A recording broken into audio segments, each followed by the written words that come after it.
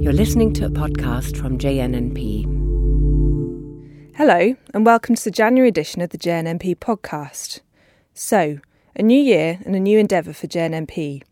This is our Impact Commentaries, a series which will look back on past JNNP papers and try to get to the bottom of the impacts they've had, a word which, as editor Matthew Kiernan puts it, undergoes more costume changes than Lady Gaga. Matthew's first past publication is Simon Wesley's The Nature of Fatigue, a comparison of chronic post-viral fatigue with neuromuscular and affective disorders. And coming up, he speaks to Simon about this seminal research. Also in this edition, functional weakness.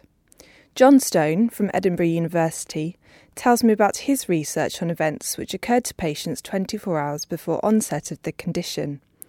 But before all of that, I got Matthew on the phone to say just what we can expect from these impact commentaries.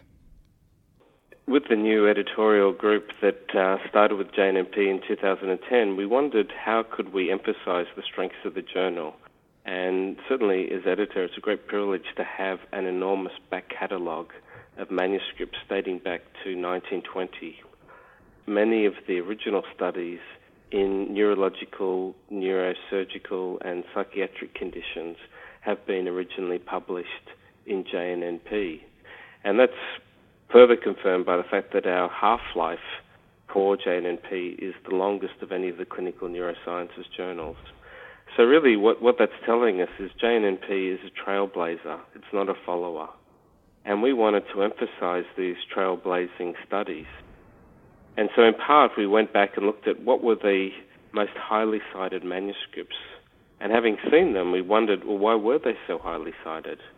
And it's been a great privilege to go back through these manuscripts and be in contact with the original authors and ask them to provide some insight into these manuscripts. Now, some of these manuscripts have been incredibly well cited. For instance, Max Hamilton's manuscript, which discussed the rating scale for depression, published in 1960, has been cited some 12,500 times, which is really unbelievable. So what we wanted to understand by conversing with the authors of the original studies is how did they approach the study in the first place, how did they put it together, and how did it lead to such high citation counts? Presumably it meant something in clinical neurosciences. And then with the benefit of hindsight, what sort of lessons and advice could they give to future generations about tackling such problems? Have you gone back to the archive and simply picked out the ones with the highest citation factors? Is that how you've chosen them, or has there been a bit more kind of editorial leeway in there? There has been some more editorial leeway. So we also discussed it amongst ourselves and thought, well, what were the key sort of developments in each of our fields? And then what were the manuscripts that were published in JNNP? So another example of this is Marion Smith's article published in the 1960s looking at motor pathways in motor neurone disease. And in fact, her manuscripts were the first to suggest that there was involvement in the frontal lobes in motor neurone disease. And her beautiful diagrams of brain involvement in motor neurone disease has now been replicated in a study this year by Martin Turner. And he looks back at her original manuscript and shows that her drawings were beautifully recreated by his functional imaging studies. So it wasn't just purely citation counts, it was also what manuscripts took that field further into another level. We've also gone through manuscripts in the last year or two, the ones that seem to have been taken on by readership and other clinician scientists and are appearing to make their mark in the clinical neurosciences. Great, okay, so we're not going to have things just right back from the beginning of JNNP, we're going to have some more recent papers as well. We've got Simon Wesley's paper on chronic fatigue syndrome as the first one that you've picked. What was it about that paper? Why did you choose that as the inaugural impact commentary? Well, I think that paper beautifully transcends and crosses the boundaries of neuropsychiatry and clinical neurology. And certainly as a neurologist, we see patients all the time who are complaining of fatigue. What does that fatigue mean? And really, no one had got on top of trying to define fatigue in a neurological context and tried to put a measurement on it and tried to understand what the basis of that fatigue was. And I think Simon has beautifully brought together simple ingredients. He's addressed an important clinical problem. He's taken simple measurements. He's been able to incorporate the key issues of clinical history and examinations. He's come up with a hypothesis, and he's tested it, and he's taken this forward. And I think that just shows the beauty of trying to address an important clinical problem and the whole importance of clinical research. Fantastic. Well, next we'll be hearing you chat to Simon about this paper, so look forward to reading more of them in the future. Well, Simon, thanks a lot for being part of this impact commentary, which is really reflecting your fantastic manuscript in 1989. Thank you. So perhaps we could turn back time and just picture it that you're a senior registrar at the Maudsley, and you get this referral saying, please, Simon, can you see this patient? There's nothing wrong with her. Yeah, and let us know how you approach such a question. Well, I mean, I was at the Maudsley, and then I got transferred to Queen Square, the National Hospital for Neurology, because a fellow called Ray Dolan, I don't know what happened to him anyway, had been promoted to consultant, and so I had to take over his SPR position. Hard to think of Ray ever was a junior doctor, but he was. So I turned up at Queen Square, and I've never been, one of those psychiatrists who was going to massively get involved in genes and imaging and things like that. So I was always very clinically orientated. And so that meant that very rapidly I started to get referred these patients who the neurologists, with every good intention, were pretty baffled by, to be honest, and also not that sympathetic to. These were patients who were clearly ill and believed they had a neurological problem. The neurologists originally thought they had too, but couldn't find anything. So these patients started to pile up, and this was going to be part of my workload because no one else wanted to see them. And I just started to get more and more interested in them because they were clearly unwell. They resembled some of the patients that I'd been seeing back down at King's and the Maudsley, but they weren't identical. And the one thing that was obvious was that no one had a blind idea of what actually to do with them. And so that's really how it started off. And it really was clinical research of a kind that I don't know that people do quite so often these days, but we did it. We had no grant, we had no budget, we had to kind of steal the photocopier in the evening. We had no measures, we had to invent them for ourselves, and we had to find all the patients for ourselves. And that was really my introduction to clinical research, and I got kind of hooked on fairly quickly after that. So there are sort of a range of terminologies for this condition, and they've continued from chronic fatigue syndrome, ME, and as you mentioned in your commentary, yuppie flu. What do you make of these conditions now, and what did you make of it then? Well, and there were a range of labels even back then. I mean, chronic fatigue syndrome hadn't been invented. That label would appear a year, I think, later from the Americans. So they were known as kind of post-viral fatigue because a lot of them certainly had viral triggers. At least they reported that. And later on, we and others would show that there was an association. In the vernacular, they were sometimes called ME, although doctors really didn't like that term, particularly at Queen Square. I mean, encephalomyelitis is a very discrete entity, usually fatal, and there was no way any card-carrying neurologist would let that word pass their lips. In the papers, it was yuppie flu because of this bias. Most of the patients that one read about came from, the upper middle classes. They were doctors, nurses, teachers, lawyers, and so on. And indeed, one of the early pieces of epidemiological research we did, starting a couple of years later, showed that was a misnomer. That was just about how patients presented to healthcare systems. And when you actually went out into the population, it's actually commoner in lower social classes. So there are a variety of labels around. Chronic fatigue syndrome stuck because it was acceptable to the journals and doctors. It was fairly neutral. It was a syndrome. It had fatigue. It was chronic. Didn't imply etiology. And really that was quite important in getting professional acceptance, as it still is. And so that was the kind of picture then. And over the next few years, what happened was some of the more unlikely hypotheses started to fall by the wayside, that this was a muscle disease, that it was a persistent viral infection, and indeed that it was all completely imaginary, which was another view. So those views started to disappear, and we moved towards what we have now, a rather multifactorial model for illness that distinguishes between things that make it more likely that you'll get this, things that actually bring it on, and things that keep it going. And that model has been reasonably persuasive now for the last decade or so. And of course, it does permit treatment, which none of the other ones did. And in your commentary and in going back to the original study, you mentioned that the pattern of fatigue was different. And I suppose differentiating this from depression or comorbid depression and what may happen in neuromuscular disease. So could you provide a bit of insight in that regard? Yes. I mean, we set up the study because, I remember there was a famous headline in a newspaper at the time that said, "Clinics baffled by mysterious muscle disease."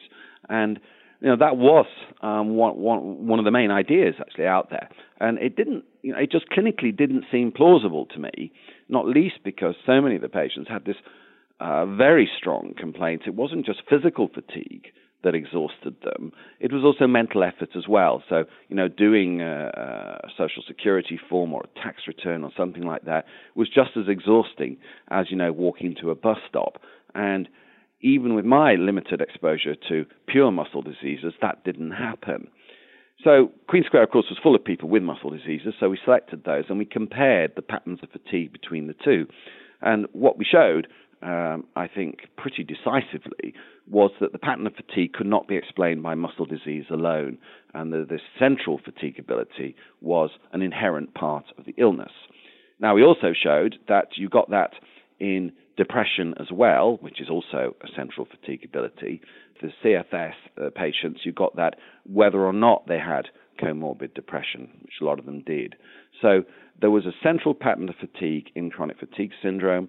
We originally thought that would be explained by depression alone. That certainly was the hypothesis we started out with.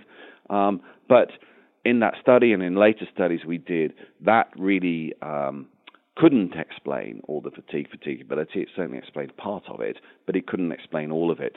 But the view that this was a central fatigue, in other words, something to do, with the brain, as it were, has persisted ever since then. And I really think that if we are ever going to make progress in this illness, it will come through the combination of psychiatry, psychology, and neuroscience.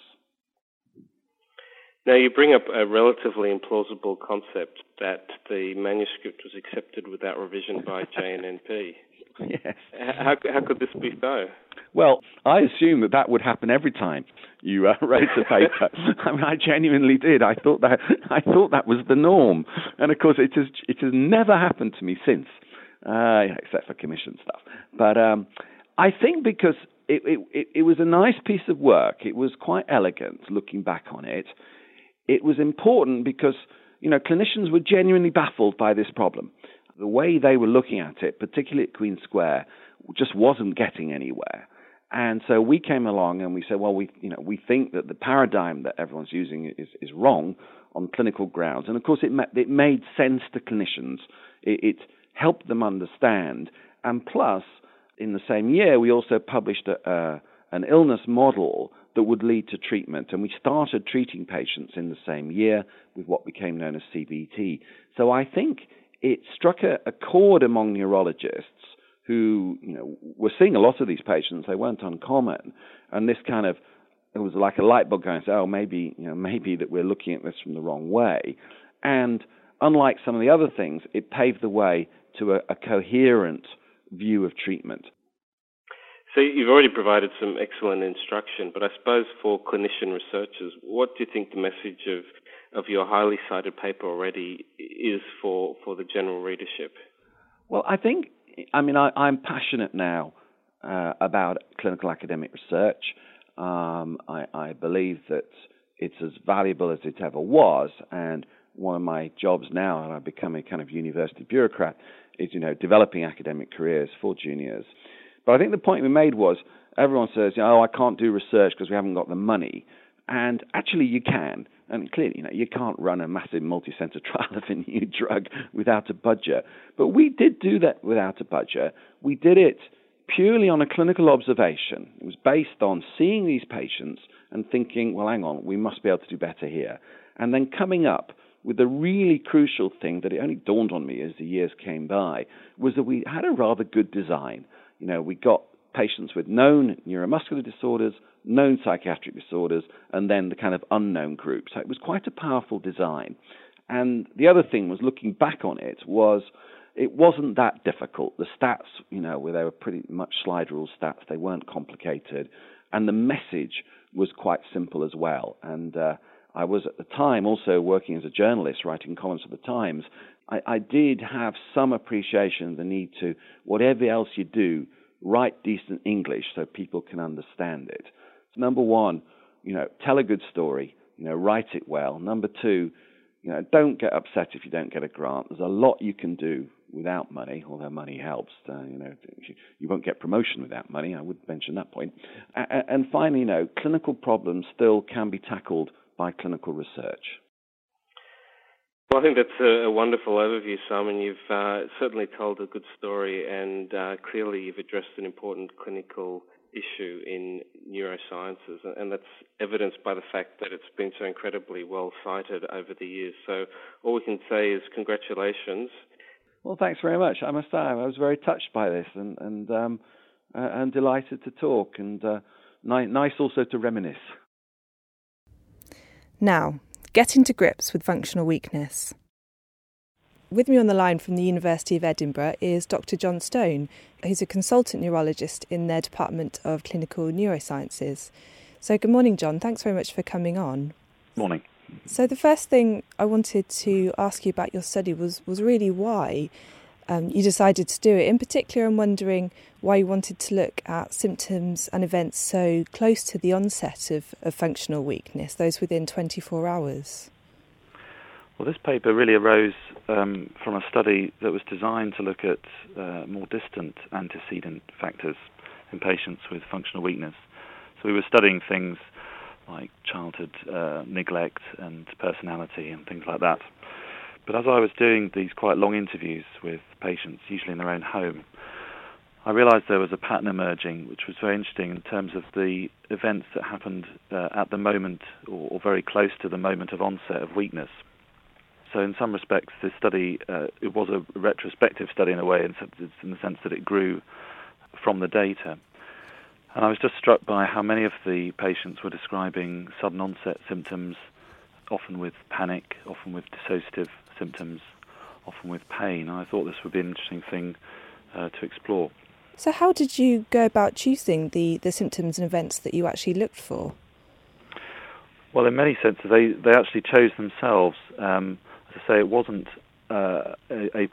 we didn't prospectively decide to study these particular symptoms. It's partly based on a lot of literature that I'd read about this topic, particularly literature from the 19th century.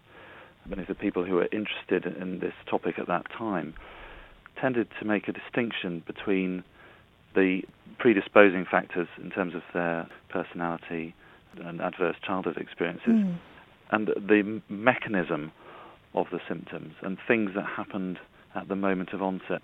So, for example, Pierre Janet, Briquet, all in the 19th century, were interested in the idea of shock in particular, either a mental shock or physical shock,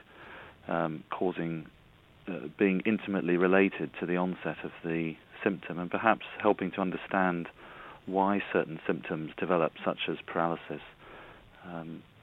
This is a question that had never really been adequately looked at by psychodynamic theory and psychoanalytic theory. Freud called it the mysterious leap from mind to body, and in many senses it remained mysterious. Psychodynamic theory never really explained why someone should develop a paralysis of their left-hand side, for example. Is there any more recent research that describes the risk factors or these symptoms and events? So there isn't a great deal of research about these more proximal risk factors. A very good paper by Laura Goldstein and John Mellors and colleagues a few years ago, also published in the JNNP, looked at patients with non-epileptic attacks and asked them what symptoms they were actually experiencing just before they lost awareness. And many of those patients were experiencing symptoms of dissociation and panic. And I found this in my own practice as well, that patients with functional neurological symptoms or psychogenic neurological symptoms frequently do have these symptoms, although are often very reluctant to describe them.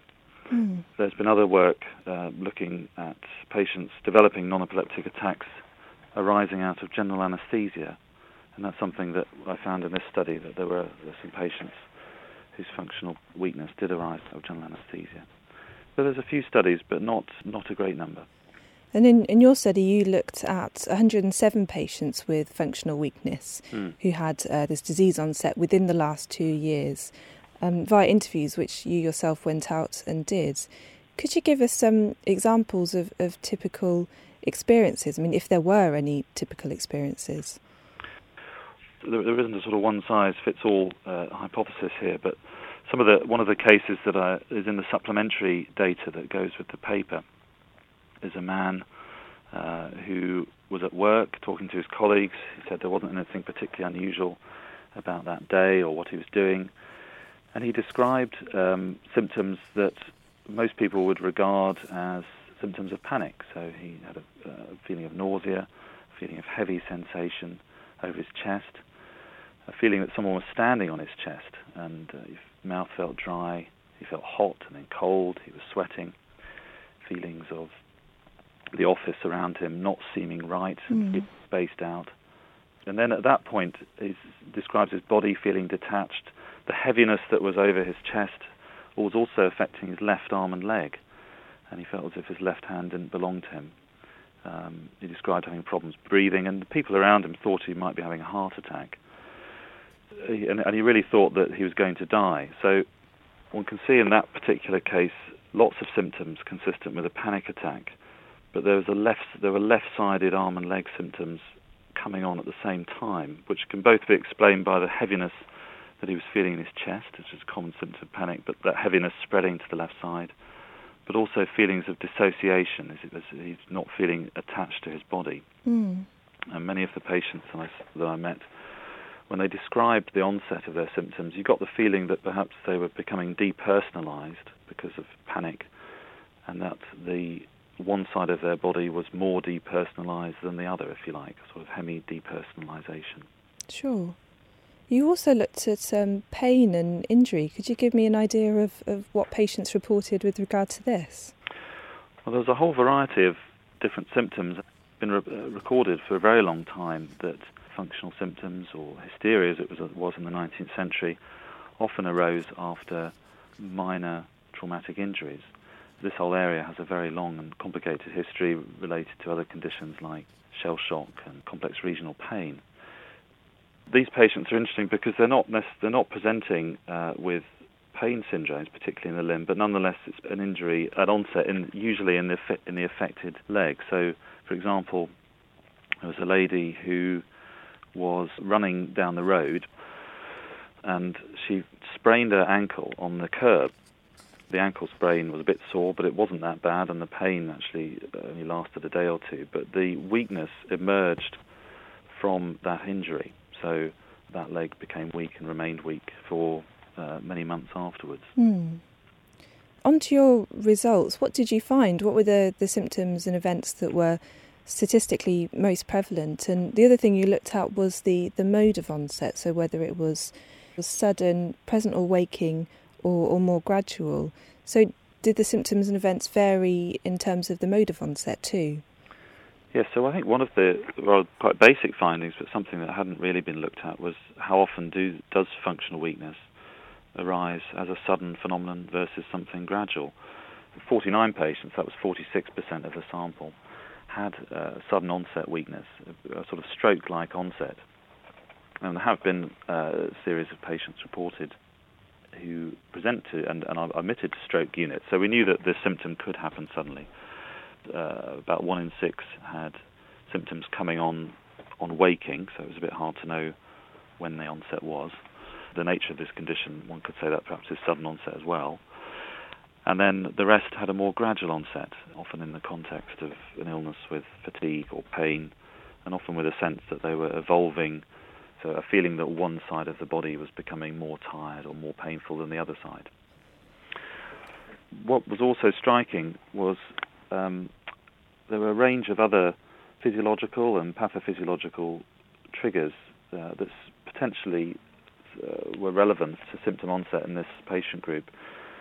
A group of 8 patients who gave a history that was very compatible with migraine, with aura. And what seemed to have happened was that they had a typical migraine, and they developed some unilateral sensory symptoms and a bit of heaviness that patients often do with migraine. But that the weakness had lasted much longer than you'd expect for a normal migraine. So these were patients with weakness lasting for weeks or even months after the onset of the migraine. And it's interesting to wonder in those patients whether a migraine symptom experience, particularly if the patient's anxious, or perhaps has never had it before, as was the case with some of them, the patient pays a lot of attention to the symptom, whether these things could conspire to trigger functional weakness. It seems quite a plausible hypothesis. This is something that's been looked at and reported on one previous occasion, but again, not much attention has been paid to that. There were some other interesting triggers as well. There were some patients who developed their functional weakness after a non-epileptic attack. And if you go back to the 19th century literature, this was actually a very well-recognized mode of onset of patients with what was called then hysterical paralysis, and it was regarded as quite typical. But again, it's not something that's been recorded for a very long time. There were some patients who only noticed their weakness when another health professional noticed it first. So patients who were seen by a physiotherapist or examined by a doctor found one arm or leg was weaker than the other, and then the patient developed the symptom. And that's interesting in terms of the way in which patients' attention and expectations appear to be very relevant to the maintenance and onset of these symptoms.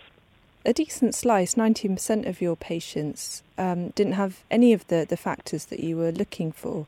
What do you make of this? There's likely to be other factors that are relevant. It wasn't an a priori hypothesis, so it may be that patients early on in the study I wasn't asking the right questions. I suspect there are other things that we've yet to discover about the way that these symptoms come on, and it may be in some patients that the symptoms do just arise completely spontaneously. Is there anything else that you'd like to say about the study that particularly struck you from doing it? From a neurologist's perspective, the conception of these symptoms as a purely psychological problem, which caused by recent life events or adverse childhood experience, doesn't really provide a satisfying explanation about why patients should be, for example, weak down one side of their body. I think if we separate out etiology and mechanism, the etiology is asking why the symptom might be there, what the soil, if you like, of the problem is, from the mechanism, which is really asking how the symptoms are arising and what seed, if you like, in that soil could be causing the symptoms. I think this is something that could make neurologists potentially more interested again in their patients. Most importantly, I think if neurologists feel they're starting to understand the mechanisms of these symptoms in a clinical way, then they can use that to explain back the symptoms to the patients. And in my own practice, I found it very helpful to do that, to be able to explain to patients not necessarily why they have a vulnerability to symptoms in general, which is often complicated and varies hugely between patients, but to be able to explain the mechanism for that individual patient and why they might have developed weakness down one side of their body. And I think patients in turn find that helpful, to have a doctor attempting to explain the mechanism without necessarily jumping to blame all kinds of previous psychological vulnerabilities. Great. Well, that sounds like a very good note to end on. So thanks very much for coming on and telling us more about your research. Thank you. Both John's paper and Simon's commentary are up online at jnmp.bmj.com. And don't forget our blogs and Twitter feed for more from the journal. Links to those are on the homepage. That's all for this month. In next month's edition, we'll be looking at the impact of a healthy lifestyle on mortality after stroke. So come back then. Thanks for listening. For more information about this programme and other BMJ Group podcasts, please visit bmj.com.